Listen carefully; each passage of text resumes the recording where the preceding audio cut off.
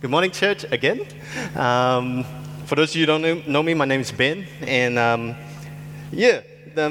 we're doing our series, which is our 5 purposes, and as you can see behind us, it's talking about our 5 purposes of community, discipleship, service, evangelism, and worship. And this is part 5, so we actually covered most of it. So we come full circle. And as you can tell from Michelle's testimony, we're going to be talking about community and membership. And I've intentionally left this to kind of the last one, because it's actually probably the most difficult one, if we actually think about it. Because we all, as people, and people who have been in families, we all have an idea of what it is to be in community. We all have different ideas based on our culture, based on our background. But I would like to take a look at what does it mean to have true biblical community, because that can be quite different from our own ideas of community, doesn't it? And I've called this. Have we got my PowerPoint up? All right. I've called this message "The Gang." So everyone's going, what? But I'll explain it in a little bit. But you know what? We live in a time where people go to a building on Sunday mornings, don't we? And we attend a 75-minute service, and we call ourselves members of the church, don't we? Does it sound shocking to you? Of course not. This is perfectly normal. This is what we grew up with. I grew up in the church. That's what we do. We know all good Christians go to church, don't we? But have you ever read the New Testament? Do you find anything in Scripture that's even remotely close to the pattern that we have created? Do you find anyone who went to church? Try to imagine the Apostle Paul and Peter speaking like we do today. Hey, Peter, where do you go to church now? Oh, I go to New Hope. They have great music, and I love the kids program. Oh, cool. Can I check out your church next week? I'm not getting much from mine. Oh, totally, but I'm not going to be next Sunday because little Matthew has soccer. But how about the week after? Oh, sounds good. Hey, do they have a singles group? Because Peter was single. Paul was single. It's funny to think of them speaking like that, right? Yet it is a really normal conversation among Christians today. Why? There are so many things wrong with the above conversations that I don't even know where to start. The fact that we have reduced the sacred mystery of church to a 75-minute service that we attend is staggering. Yet, I defined it that way for years. Growing up in church, I didn't know any different. That's what everyone did. I didn't even think to question it. So my first point is, let's go to gang. Everyone's like, what? And that's not about going to church? Think about it this way. Has anyone been in a gang before? Anyone to admit that? No? Right? You're not in a gang. The real estate gang is not a gang. For those of you who know some of my child stories, and my parents are here so they can verify it, I was a pretty naughty kid. Okay, I'm getting stares from my mother. When I was in primary school, I was in a little primary school gang, and we thought it was cool when we were little. We're like, yeah, we're all in a gang. And I grew up in Singapore, and one of Singapore's values is democracy, right? So even in our gang, we elected our leaders. So I lasted a few weeks and I got unelected because I wasn't a very good leader apparently. But I love history, like a lot of you know, and when you actually look at the origins of gangs, especially in Southeast Asia, they call it secret societies or triads.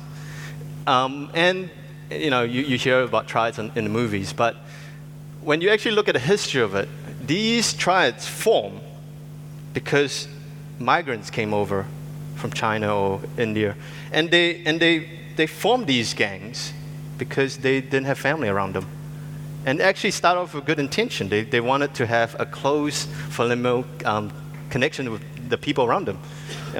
And they formed these secret societies and triads, and obviously it escalated to, not so good stuff. But, to actually break a bond from a gang or to a tribe, it means a death sentence, because it's not just about a physical torture or death. They actually dread the rejection. Because if you leave a gang, you leave people who is your family. you know, and people who have looked out for you 24 hours, 7 days a week, you know, and not only just lose, you actually be hated by them. You know, that's the extent of what it is to be in the gang. You know, and I mean, you know, it's you guys will go, oh, you're paralleling it pretty extreme, but when you look at gang, a lot of it sounds like what church was meant to be. There's major differences, of course, you know, like drugs, murder, you know, little things like that. But, you know, the idea of being a family is central to both gang life and God's design for the church. While we use family terminology in our churches, the stories I hear have convinced me that the gangs have a much stronger sense of what it means to be a family than we do in the church. From what you know about gangs, could you even imagine gang life being reduced to a weekly 1-hour gathering? No group would meet briefly for 1 week and call themselves a gang. Imagine one gang member walking up to another and saying, "Yo, how was gang? I had to miss this week because life was crazy, man." We all know enough about gangs to know that that's ridiculous. Yet every week, we hear Christians asking each other, "How was church?" Something that God has designed to function as a family has been reduced to an optional weekly meeting. And this has become normal. Expected. And how in the world did we get here? Any gang member would tell you his homies have his back. They're there for him. They're loyal, they're committed, and they're present. Meanwhile, in many churches, you have as much a connection to the people who are supposed to be your spiritual family as you would to someone who you're going to the movie theater with. My next point is supernatural love. You know, is it just a nice cliche to say that the church is a family? Should be a family? I mean, it's a great thought, isn't it? But our biological families are our families, no? Does God really expect us to be this close with people we are not related to? People we won't even choose to be friends with? And I agree. It's natural to be close with your family, and unnatural to experience this with people who are not like you, right? And that is exactly the point. It's not supposed to be natural. It's supernatural. Joshua stole my verse, John 13, 34 to 35. "A new commandment I give to you, that you love one another, just as I have loved you. You also are to love one another. By this, all people will know that you are my disciples, if you have love for one another." This verse we've grown up with. Everyone knows it. One of the most famous verses. But I think sometimes if we get familiar with something, we forget what it truly means. Because one thing that the New Testament makes clear is that the church is supposed to be known for its love. Jesus said, "Our love for one another is the very thing that would attract the world." But can you name one single church in our country that is known for the way its members love one another? Because I can think of church that are known for excitement, powerful preaching, worship, production value.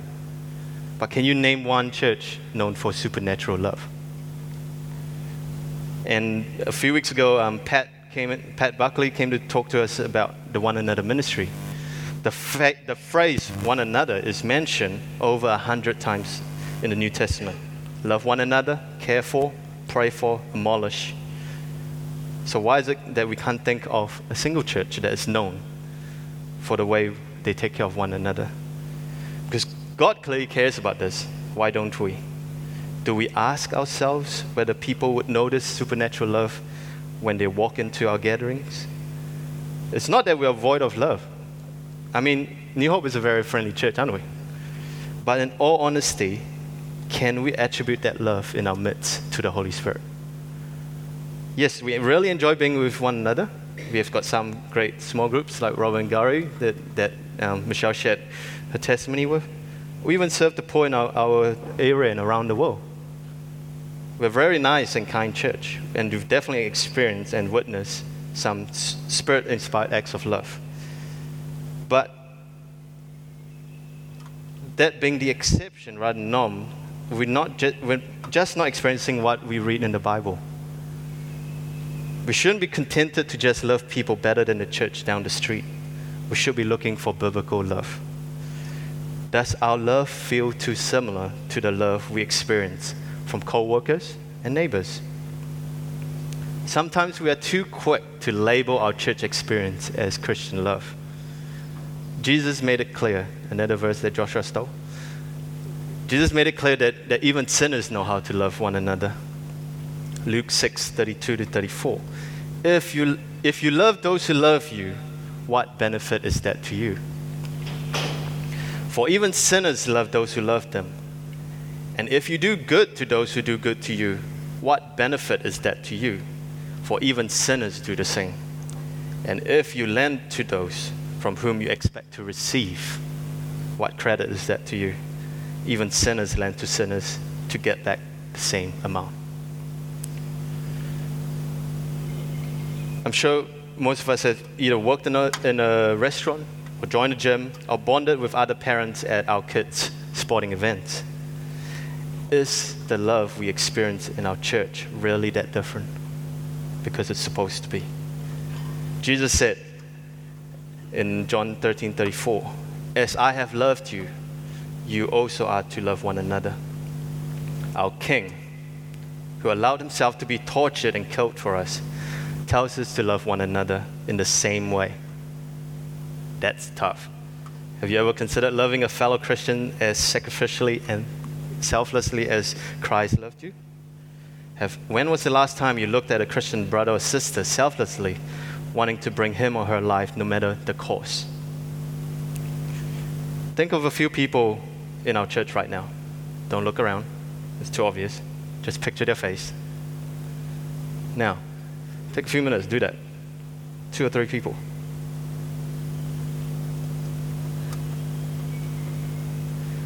Now, think about the lengths that Jesus went to for these specific people to bring them to him. Think of the whippings he endured so that they could be forgiven. Imagine the way he thought of each of those people as he hung on the cross. No sacrifice was too great. There was nothing he would hold back. He did everything necessary to redeem and heal and transform these people you're thinking about right now. And he did the same for you. So ask yourself, who does God want you to pursue? Those people you thought about right now. Who could you desire to spend more time with? Because Jesus went to the ultimate extent for them. So why would you hold anything back? Jesus pursued these people from heaven to earth to bring them into his family. So what barriers could hold you back from pursuing a deeper family relationship with them? Because we have experienced the greatest love in the universe, so shouldn't that profound love flow out from us? Shouldn't that be enough to shock the world? John 1:4-7-12 says, "Beloved, let us love one another, for love comes from God. And whoever loves has been born of God and knows God. Anyone who does not love does not know God, because God is love. In this, the love of God was made manifest among us, that God sent his only Son into the world so that we may live through him. In this is love. So that not that we have loved God, but that he loved us and sent his Son to be the propitiation for our sins. Beloved, if God so loved us, we ought to love one another. No one has ever seen God. If we love one another, God abides in us, and his love is perfected in us." Do you catch that? Right there is a promise. A promise that if we love one another, God will abide in us, and his love will be perfected in us. Is there anything in the world that you want more than that? Because if we want it, we should live like it. And if we don't live like it, that's what breaks God's heart. Because there is also a serious warning in the passage for those who don't love God. Those who don't love don't know God. what does it say about our churches? The importance of loving one another is emphasized throughout Scripture. And if you want to write this down, I haven't got it up on the screen. Romans 12, 9 to 10. 1 Corinthians 13, 1. 1 Corinthians 13. 1 Peter 4, 8. Go look at those scriptures. And there's many, many more. Because I can't help but feel that we're missing out on something extraordinary because of our lack of love. So that's supernatural love. The next point I want to make is supernatural unity. When Jesus was approaching the cross, he prayed a fascinating prayer. This prayer was for his disciples. But some of the statements should really challenge our faith. John 17, 20 to 23. I do not ask for these only, but also for those who will believe in me through their word, that they may all be one, just as you, Father, are in me, and I in you, that they also may be in us, so that the world may believe that you have sent me. The glory that you have given me, I have given to them, that they may be one, even as we are one, I in them, and you in me, that they may become perfectly one, so that the world may know that you sent me and loved them, even as you love me. And this verse is interesting. The author repeats himself many, many times. When a biblical author repeats himself, is to make a point. And Jesus prayed that the unity of his followers will be equal to the oneness of the Father and the Son, the oneness of the Trinity. He wants you and me to be one, just as the Father and the Son are united. Have we ever considered pursuing this kind of unity with our church? Do you even believe this is possible? Let me keep going with this. Jesus' prayer was not that we would just get along and avoid church splits. Just a little story from my Bible college. My theological lecturer, first lecture he gets up, Introduction to Theology. He's I've been a pastor before I became a lecturer. He's like, and I've been in 3 church splits. And he goes, but it's not my fault, okay? But one really important observation that he got out of it is that it's never about Jesus. Church split's never about Jesus. And that was what took me back. I was like, that's really interesting. Because if we prioritize unity, I'm not saying it will never be church splits, but it's got to be on the important stuff. So Jesus' prayer let me continue this. Jesus' prayer was that, like I say, it was not only that we would get along and avoid church splits. His prayer was that we would become perfectly one.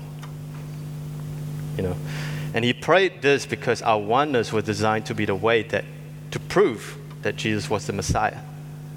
Jesus said that the purpose of our unity was so that the world may know that you sent me and loved them. For some of us, this prayer doesn't make sense. How does our unity result in the world's belief? How could seeing us love one another make someone believe that Jesus truly came from heaven? It feels like saying 2 + 2 = 1,000, right?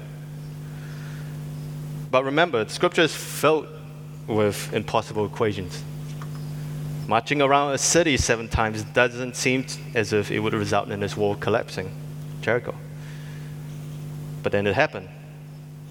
Church unity doesn't seem as if it would result in people getting saved, but it actually did happen in Acts 2, 44 to 47. They were united, and the result was people being saved. Acts described the extent of their unity like this. Acts 4, 32, 35. Now, the full number of those who believed were of one heart and soul, and no one said that any of the things that belonged to him was his own, but they had everything in common. And with great power, the apostles were giving their testimony to the resurrection of the Lord Jesus, and great grace was upon them. There was not one needy person among them, For as many as were owners of land and houses sold them, and brought the proceeds of what was sold and laid it at the apostles' feet, and it was distributed to each as any had need. I don't know about you, but this passage always moves me. You know, we can often say that's the early church. It doesn't work today. But isn't there something about that the church looks so beautiful and attractive? This is the kind of love that makes our message believable. Scripture is clear. There is a real connection between our unity and the believability of our message. If we are serious about winning the lost, we must be serious about pursuing unity. Philippians 1:27-28 says, "Only let your manner of life be worthy of the gospel of Christ, so that whenever I come and see you or am absent, I may hear of you that you are standing firm in one spirit, with one mind, striving side by side for the faith of the gospel, and not frightened in anything by your opponents. This is a clear sign to them of their destruction, but of your salvation and that of God." Okay, and I encourage you to go home and read these verses above, and read them a few times. Because note the promise at the end. Our fearless unity is a clear sign to those who oppose Christians of their destruction. And it's true, we're living in a time where very few people believe in the wrath of God, don't we? Many preachers are afraid to even preach about it. But even the most evil people that we know have no fear of a literal judgment day. Have you ever tried to convince someone of their future destruction? It's not a simple task. Yet, Scripture tells us that our fearless unity will convince them. So when are we going to take these promises seriously and spend our energy seeking unity?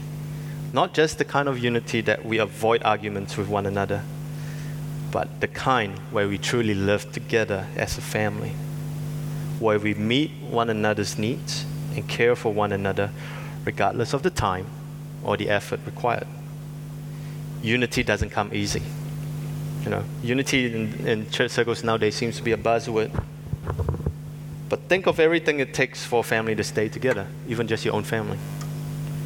All the acts of service it requires, all the forgiveness and grace that must be constantly extended, all the times where one person's desire have to be lovingly set aside for the desires of others. Because it's real easy to talk about unity, but it requires a kind of mutual commitment that is absent from our churches. If we're going to see this become a reality, we need to count the cost and decide whether we will commit. I know this doesn't come naturally to most of us who are happy with just a few close friends, but obedience often grates against our natural desires. That's why it's supernatural. If we obey only when it feels natural, then Jesus is not truly Lord of our lives. What often results from obedience, however, is unexpected blessing. When we start to experience true unity with our brothers and sisters, we will wonder how we ever live without it. You know, pushing the church to live as a family is not a gimmick. It's not some flavor of church we're trying. You know, it is commanded in the Bible, and it's offered.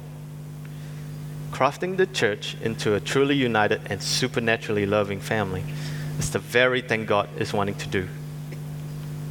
We have to ask ourselves these questions. Do we truly believe that God is capable? Do we trust that His design for His church is what will be most effective? Because we can come up with countless strategies on how to reach the lost. But God promises that unity is the method that will work. Think about it. God gave us instructions on how to reach the world. Yet we abandoned that one set of instructions that He gave us, even as we scramble to create classes, programs, and events that promote everything but the strategy God gave us. And just one last thought on unity, supernatural unity. This quote by Jeff Bullock, who's the founding worship pastor of Hillsong. Like I said, unity is not about just avoiding conflict or arguments with each other. Unity is uniting behind the vision of the house, the vision that God has given us, not a vision that even Pastor Ian gives us. The vision of our church is straight from the Bible. But often, what hinders unity is encapsulated in this sentence. So many people want to build their vision in the house rather than building the vision of the house. And when you have, as Robert would know, if you have too many builders trying to lead building a house, it's going to be chaos, isn't it? Yeah, so think about that. Next point is, have we given up? When you read about the unity of the early church, does it make you jealous? For me, something in me wishes I was born 2,000 years ago, but probably not. No toilets there. But you wish you could be a part of, the church like in Acts, right? You can't get depressed really if you think about the reality, the realization that it's the very thing you always wanted, but you might not find it in today's church. And it's sad that our churches look nothing like what we see in Acts, and it's devastating that we don't believe it's possible. At least that's my experience.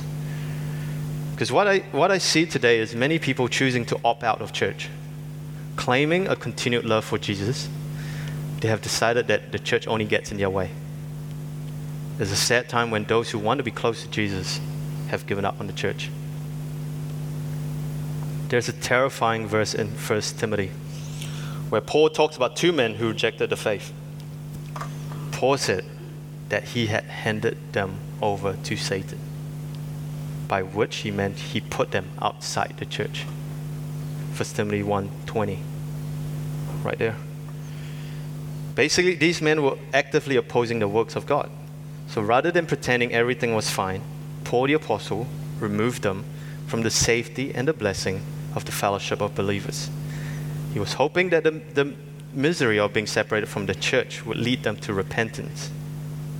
I know that's heavy. That's heavy. Are you catching the weight of that? Paul equates removal from the church with being handed over to Satan. No one likes that verse, man. I don't even like that verse. Being handed over to Satan, that's crazy. But you know what's even more crazy? It's not the church doing that in today. We live in a time where people are doing that to themselves, voluntarily, on their own account. No church places them outside the fellowship. They handed themselves over to Satan. Real love and unity and blessing are supposed to be found in the church. Many, and it's true, many have a hard time finding it there, so they set off on their own. Jesus said that the world would see the supernatural unity and love we share in the church and believe in Him through that. But we're not experiencing it. We've given up on it. We no longer believe it's possible. But what if we took God's description of the church as a family seriously? What would happen if a group of people sought Jesus verbally, loved one another sacrificially, and shared the gospel boldly? But sadly, there's a lot of people that are not interested in living out loving family like this. And this next part is going to be quite hard to say. It's going to be probably harder to hear. Ian's going to look at me probably. What if we let them leave? And I know it goes against all wisdom of modern church growth strategy. But this is exactly the thing that Jesus would do. While we design strategies to slowly ease people into Christian commitment and grow attendance at our services, Jesus called people to count the cost at the very start. Look at this verse, Luke 14:25-35. A bit of a big chunk, but let's go. Now, great crowds accompanied him, and he said he turned and said to them, "If anyone comes to me and does not hate his own father and mother and wife and children and brothers and sisters, yes, even his own life, he cannot be my disciple. Whoever does not bear his own cross and come after me cannot be my disciple. For which of you, desiring to build a tower, does not first sit down and count the cost, whether he has enough to complete it? Otherwise, when he had laid a foundation and is not able to finish, all who sees it begin to mock him, saying, 'This man began to build and was not able to finish.' Or, what king, going out to encounter another king in war, will not sit down first and deliberate whether he is able with 10,000 to meet him who comes against him with 20,000? And if not, while the others is yet a great way away, he sends a delegation to ask for terms of peace. So therefore, any one of you who does not renounce all that he has cannot be my disciple. Salt is good, but if salt has lost its taste, how shall its saltiness be restored? It is of no use for either the soil or the pile. It is thrown away. He who has ears to hear, let him hear." That's Jesus talking. Mind you, Jesus did not expect his followers to be perfect, but he did demand that they be committed. Luke 9:57-62. As they were going along the road, someone said to him, "I will follow you wherever you go." And Jesus said to him, "Foxes have holes, birds of the air have nests, but the Son of Man has nowhere to lay his head." To another he said, "Follow me." But he said, "Lord, let me first go and bury my father."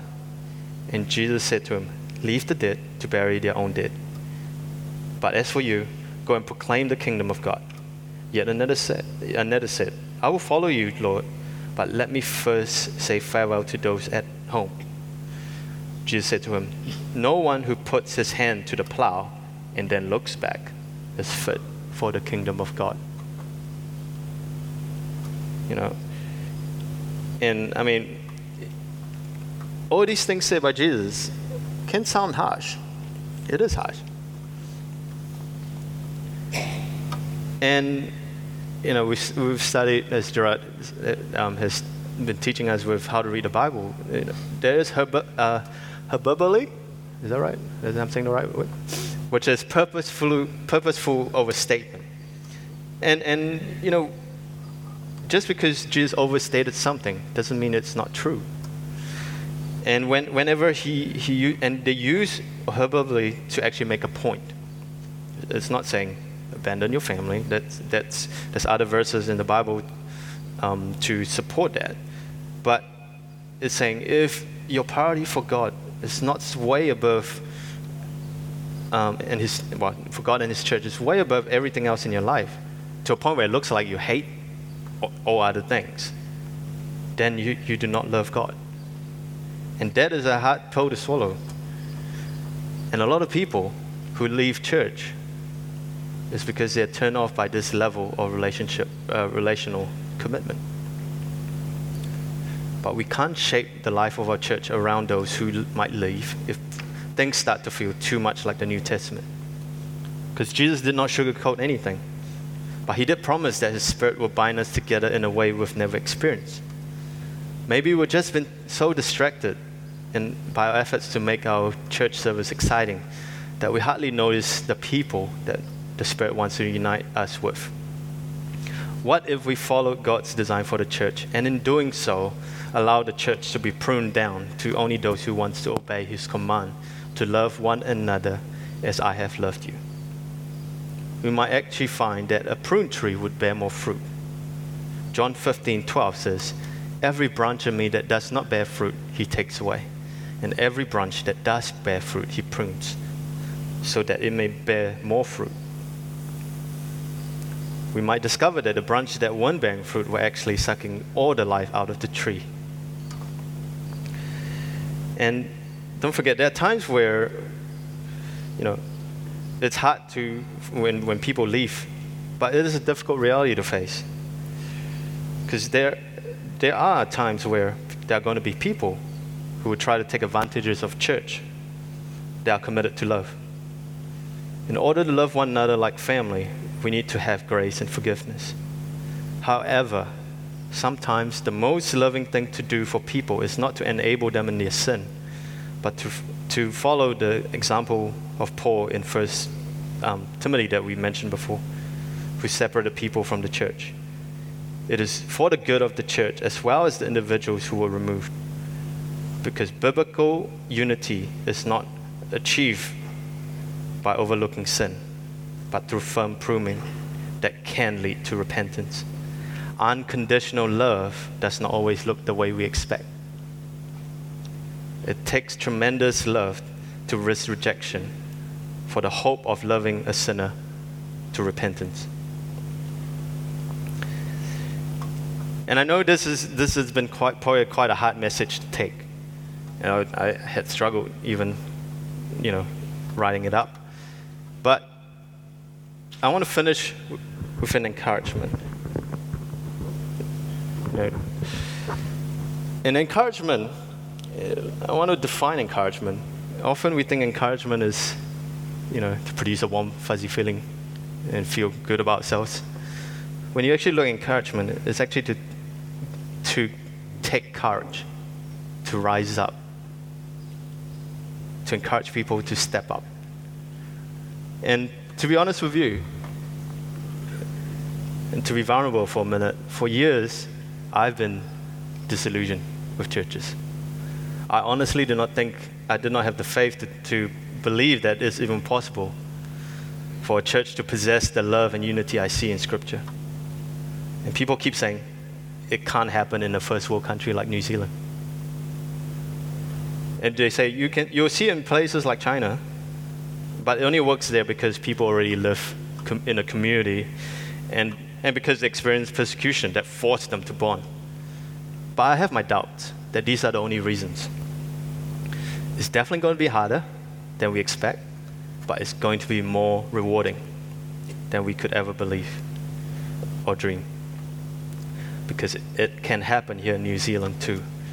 Holy Spirit love and unity are not confined to persecuted to persecuted countries. So if I can get the team to come back up. Just wanted us to take a moment and allow the Holy Spirit to speak to us right now.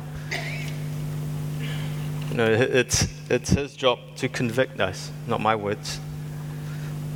I probably did a poor job of trying to pass on that message, but let's take a moment to really pray. Lord, by His Spirit, please highlight areas in my life that I'm just way too busy with, pursuing my own kingdom, that I have no time for your kingdom, your people. Father, I pray that this will not be just a guilt trip. It's not to make you didn't come to condemn. But Father, we would pray that we would be challenged. We will be challenged by your word, by your Holy Spirit, to put you first, to put your people first. Over everything, not 10%, everything in our lives, for the sake of your kingdom. Father, bring people around us that would keep us accountable, that would disciple us, mentor us. Pray that you also would open our eyes to people that we can do the same for. Because we are one. We are one in Jesus Christ. That Father, that no matter what it's going to cost us, the Father, that you would get us right now to count that cost of everything. Are we willing to lay all at the feet of your cross? And not just be empty words, Lord, but the very next decision we make this week will be for you. So Father, I just pray that you would just bond us together more as a family. The Father, that supernatural love, supernatural unity would happen in this church. That Lord, it will not just be one or two, but Father, all of us. That we would make a mutual commitment to one another to be a family, to live so that the world will know the Father has sent you. So Father, we just give you thanks for all you've done and all you will be doing. In the mighty name of Jesus, amen.